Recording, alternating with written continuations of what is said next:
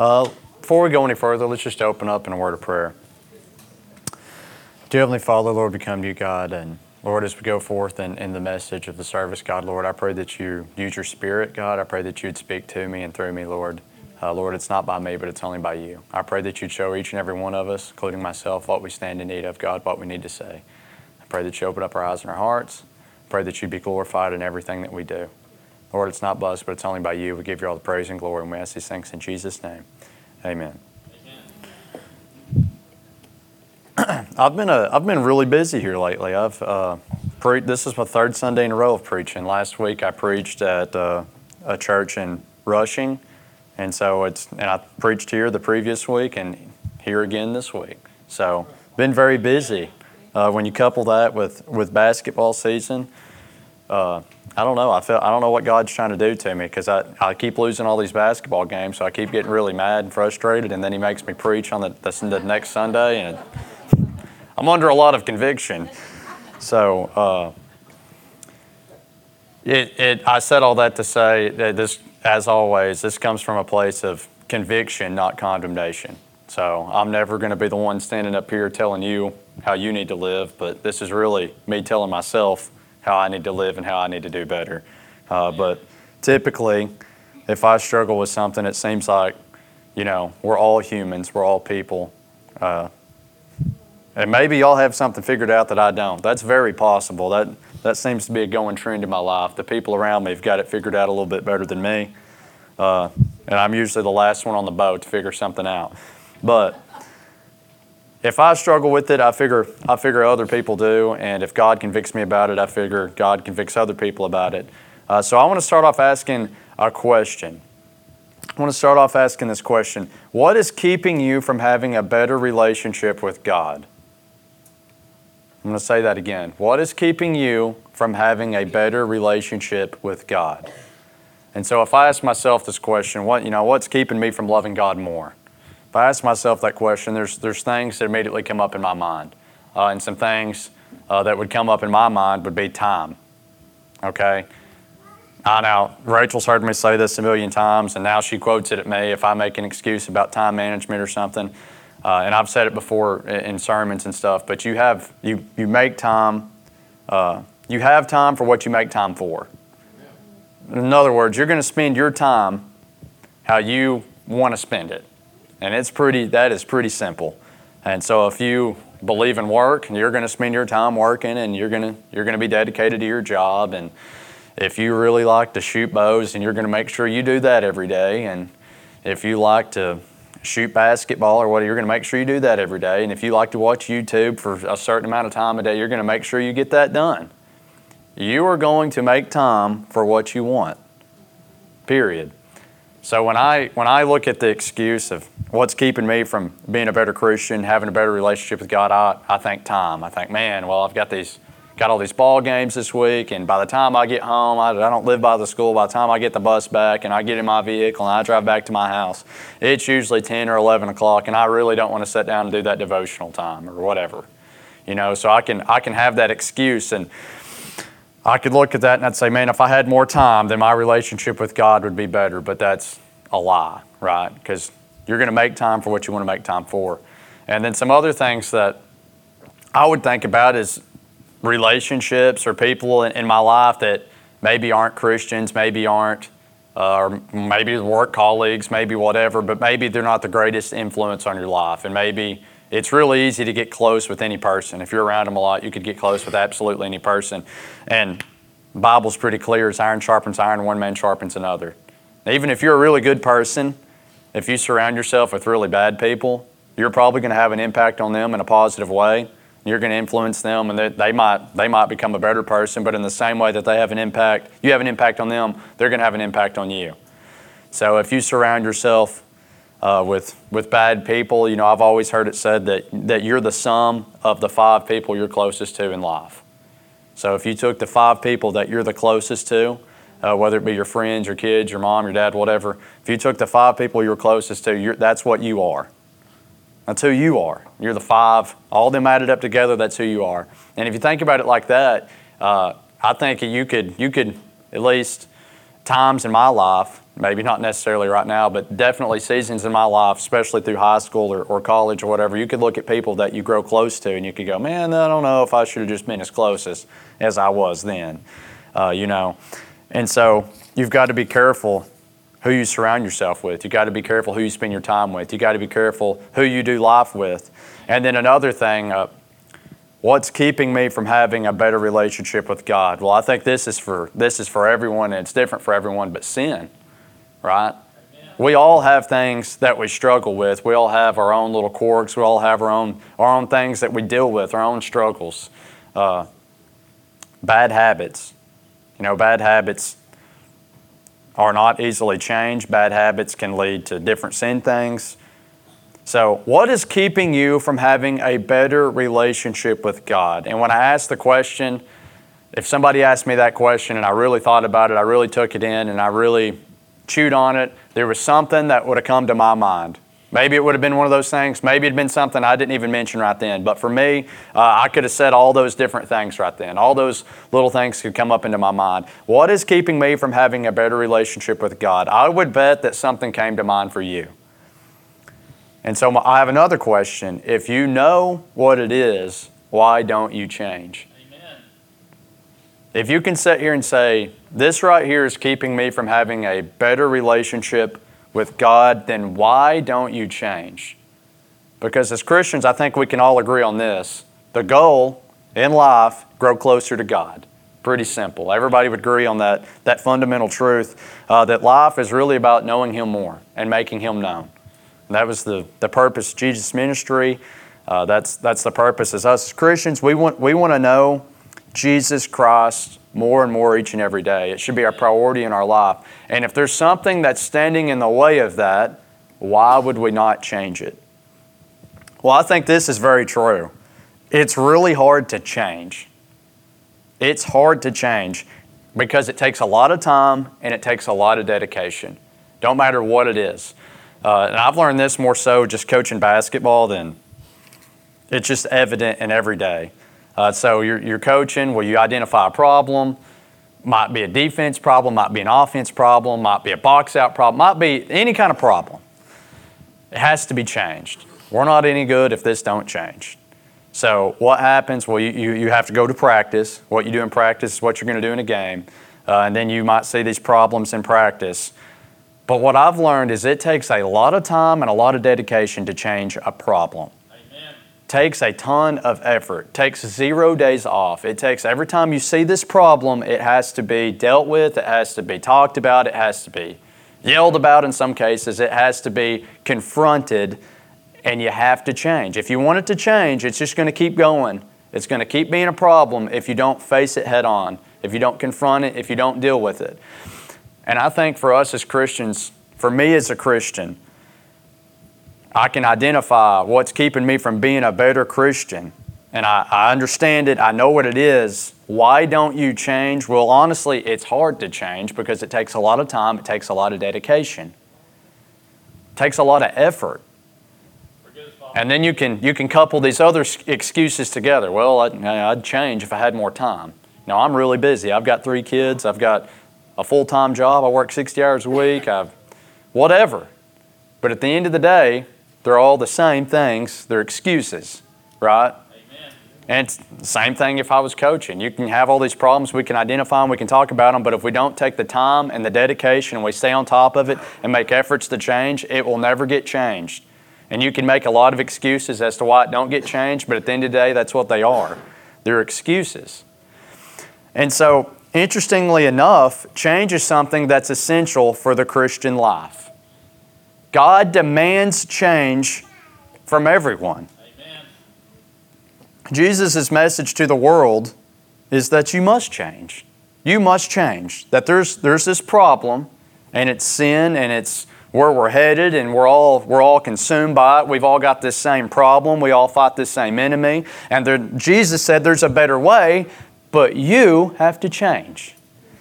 Jesus said this in Luke 9:23. He said, if anyone wants to be my disciple, he must first deny himself, take up his cross daily, and follow me. Amen. Boy, if you were to break that down, there's a lot about changing, right?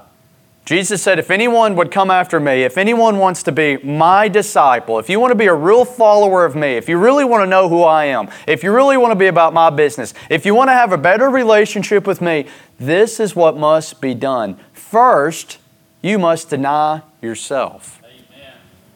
Okay, so now Jesus said it needs to become a lot less about you and a lot more about me. Amen. Right? Deny yourself. What does that mean? Well, when I think about denying myself, I think about me coming to a place of surrender, me taking myself and realizing, you know what?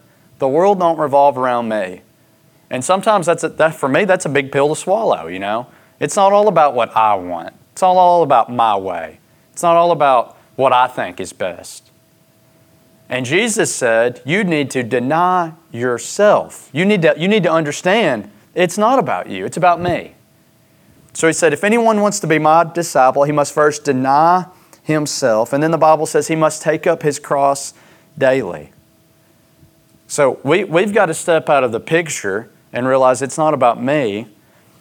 And then the Bible says we've got to take up this cross. We've got to have this understanding that Jesus is our King, that Jesus is our Lord. And the Bible says take up our cross daily. So it's not a decision we make once in our life and then we've got it figured out, we've got it fixed, we're saved, we're Christians. That's the end of the story, right? But the Bible says take up your cross daily, and then the last thing He says is follow me. Become a follower. Amen. That realize you denied yourself, you took yourself out of the equation, and now we're taking up this cross and we're taking up this understanding that I'm not living for self, but I'm actually living for somebody else. And the last thing Jesus says is follow me. So now I'm going to stop going where I want to go, and I'm going to go where He wants me to go. Amen.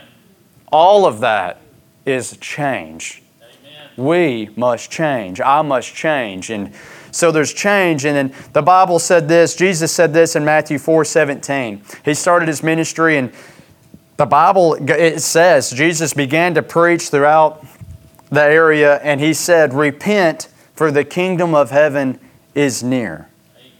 What does repent mean? Repent means to change your mind, turn from your sin, and go the other way. Amen. A lot of what was just said in the last verse. Repent means to change your mind, change the way we think, change the way that we've looked at things. Turn from your sin and now go a different way. Live a different life. Be a different person. And when we look at what's going on in the world today, we look at what's going on in the church world today, I don't see a lot of difference. You see, we should be a changed people. That don't mean we be a perfect people, but we should be a changed people. That when we do something wrong, and I'm preaching to myself here, when we do something wrong, when we say things that were wrong, we should feel God's conviction. Amen. We should not want to be like everybody else. We shouldn't want to laugh at the same things everybody else laughs at. We shouldn't want to act like how everybody else acts. That we should have conviction, and we should want to be different because we realize I'm not following other men. Amen. That I'm following a King. And I'm not following self. I'm following Jesus. Right, Father. So I've got to step aside and I've got to deny myself and I've got to realize that I need change, that I need to repent, that I need to change my mind, that I need to look at things differently, that I need to go a different way than the rest of the world. The world's headed somewhere pretty clear. As old-timers might say, seems like we're headed to hell in a handbasket. You know, have you ever heard that? And honestly, I say that not as a joke, but in seriousness, that the world is not headed to a great place. Amen. That there's things that's going on that's not good. There's things that's going on that's sinful.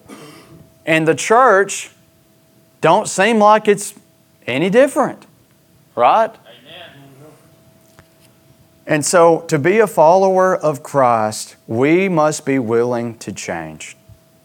Plain and simple. I have to be willing to change.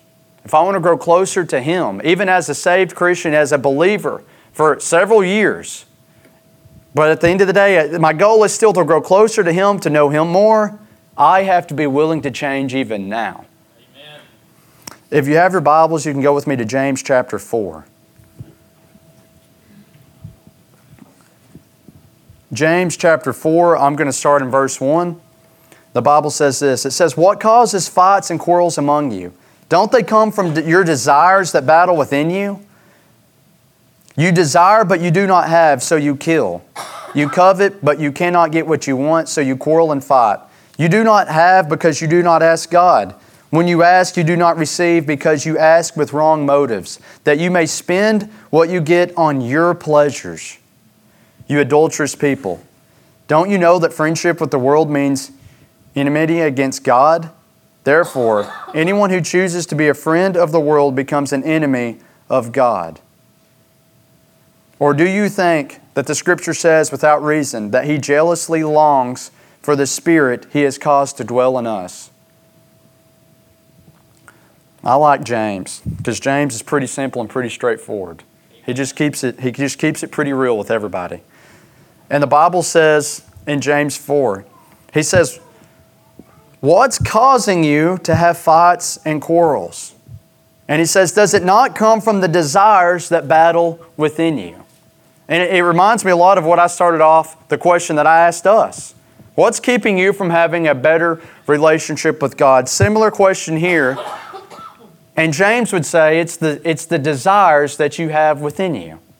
It's this internal battle. It's this spiritual battle that we all face. It's these desires within us. And James goes on to say, he says, you desire but you do not have, so you kill. You covet but you cannot get what you want, so you quarrel and you fight. You do not have because you do not ask God. But when you ask, you do not receive because you ask with wrong motives, that you may spend what you get on your pleasures, on yourself. That when we ask God for something, it's not out of the best interest of the church or for humanity, but it's often for self. He says, you do not receive what you ask for because when you ask, you're asking for yourself, for your own pleasures. You don't have these things, so you quarrel and you fight. And don't all these problems come from your own desires? And the Bible goes on and it goes on through here and it says, don't you know that friendship with the world makes you an enemy of God? Therefore, anyone who chooses to be a friend of the world is an enemy of God. So the Bible's being very clear that we should be different than the world. Amen. There should be a clear-cut difference, that the things that the world desires is not what me as a Christian should desire.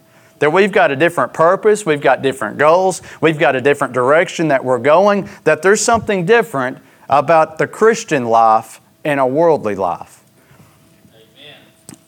We've been reading a devotional in Sunday school every week, and this week's devotional was by A.W. Tozer, and he's a famous Christian author, old school guy, incredibly smart.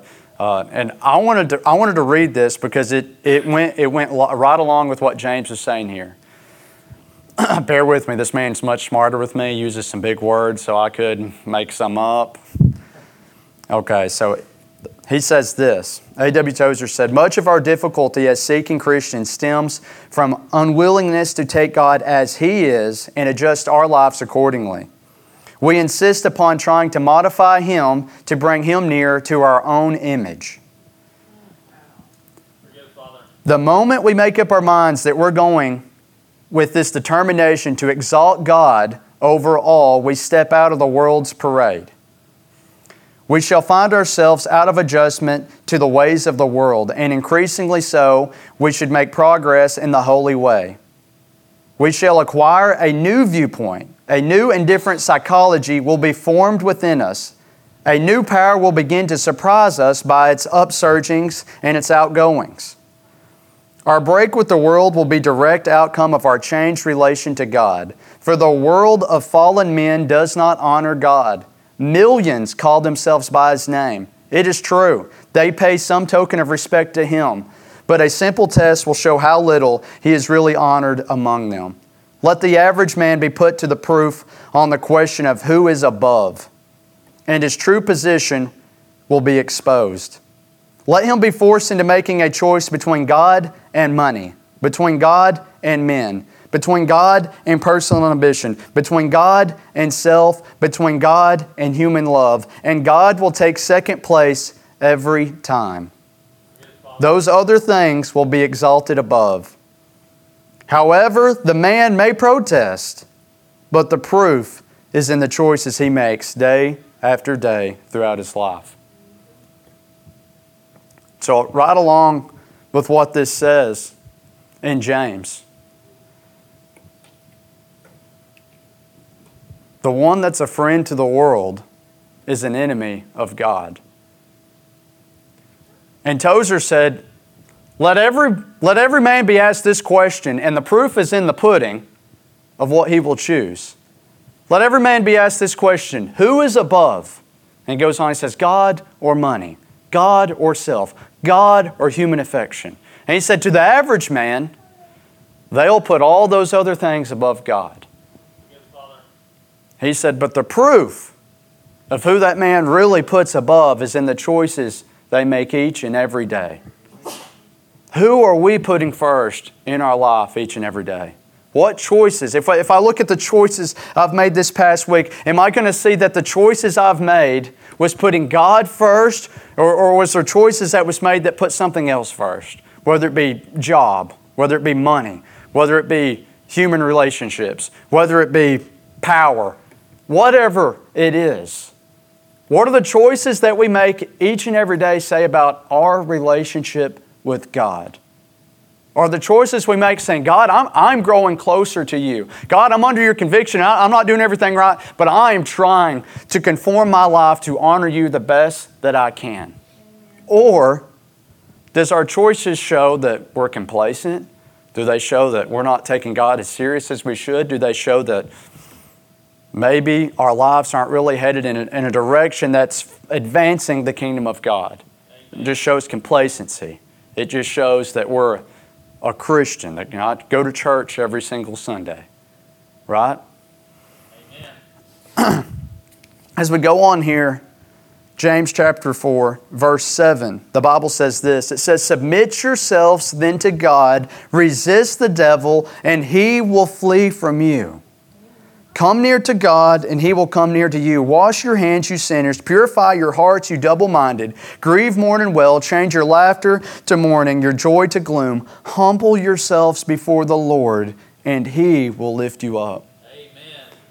And so James gives this problem, and he says that in the beginning of chapter 4, he says, don't be a friend of the world.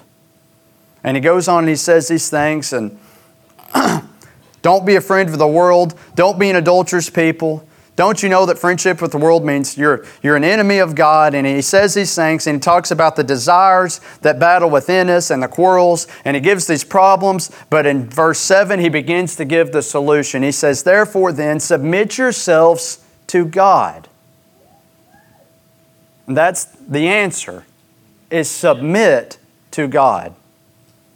And I think that's the answer in my own life, is that when we submit to God, it's this acknowledgement that God, I'm not right, that God, I need You, God, the way I've been going is not the right way, that I need to go a different way. So I'm surrendering my heart, I'm surrendering my mind, I'm surrendering my life, I'm surrendering my family, I'm surrendering everything to You, and I'm acknowledging that I need a greater power in my life. I need a greater direction. I need a greater life because I can be better than what I'm being. Submit to God, resist the devil, and he will flee for you. And then I love verse 8, one of my favorite verses in all the Bible. It says, come near to God, and He will come near to you.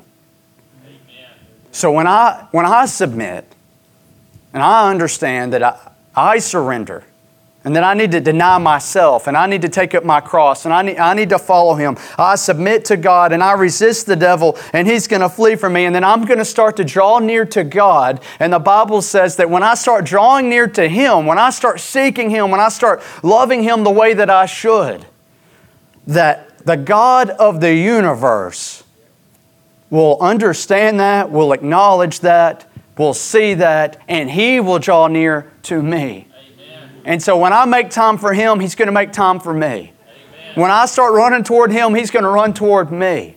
When it becomes a priority in our life to love God appropriately as we should, God will all of a sudden become completely evident in our own life. Amen. I love what verse 10 says too. Humble yourselves before the Lord, and He will lift you up. Right? Praise the Father.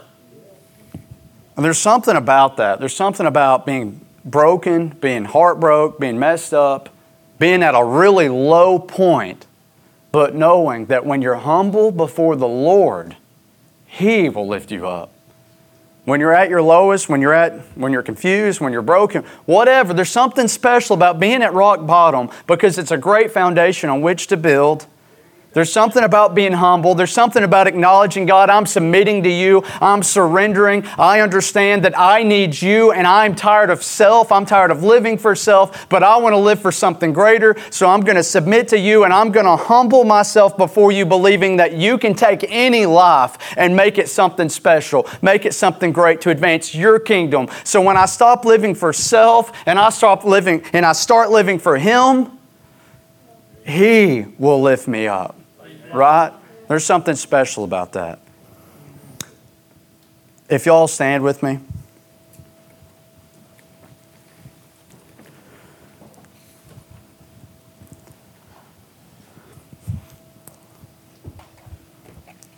As we begin to close, I want to go back with a question I asked.